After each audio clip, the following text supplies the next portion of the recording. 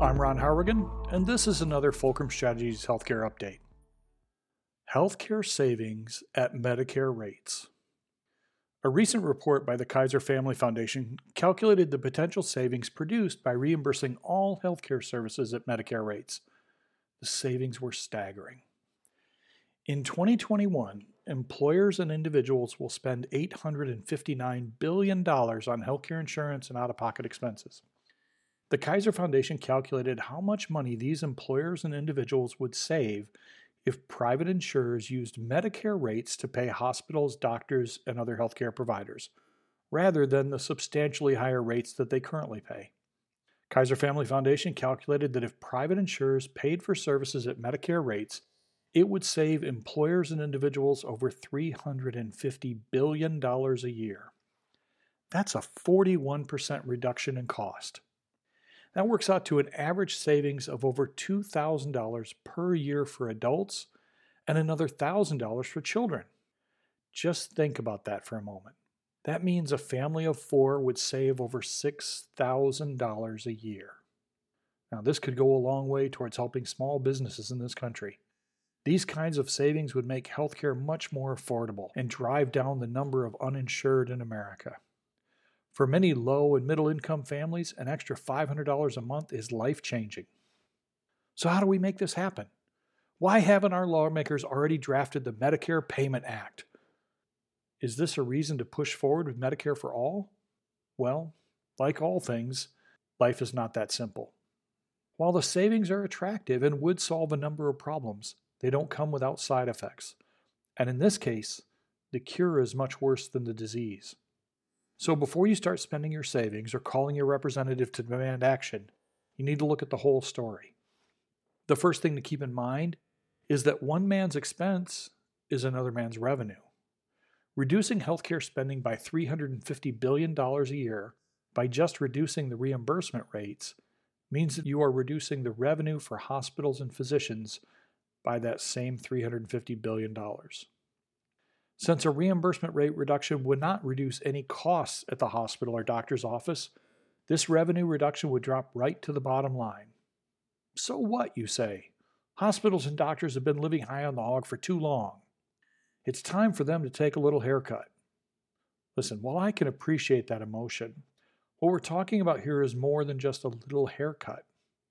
It's more like a full head shaving.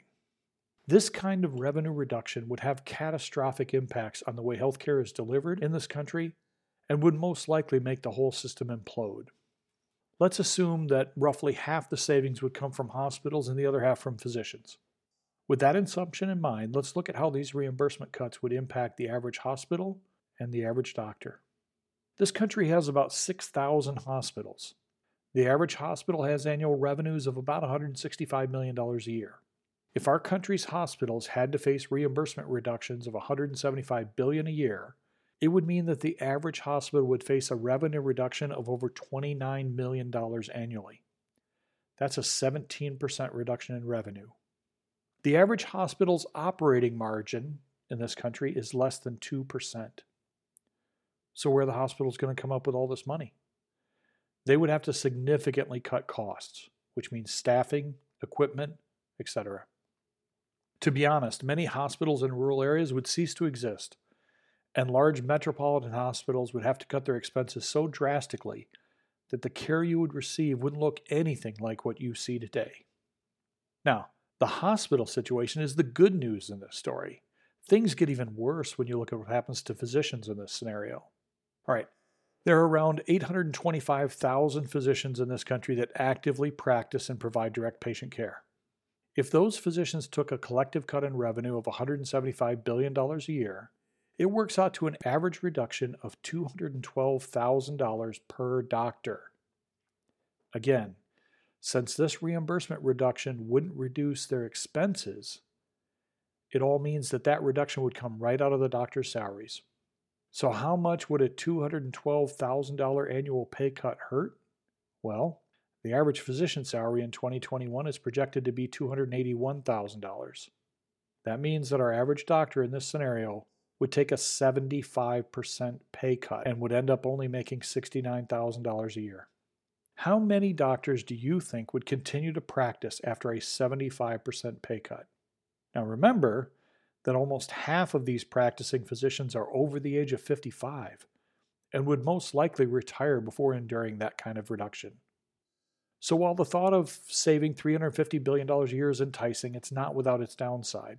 In this case, the downside is most doctors would be unwilling to work for that wage, and our hospitals would either shut down or be turned into something that you might see in a third world country. As the great Paul Harvey used to say, and that's the rest of the story. Thank you as always for your attention, and please be safe and be well.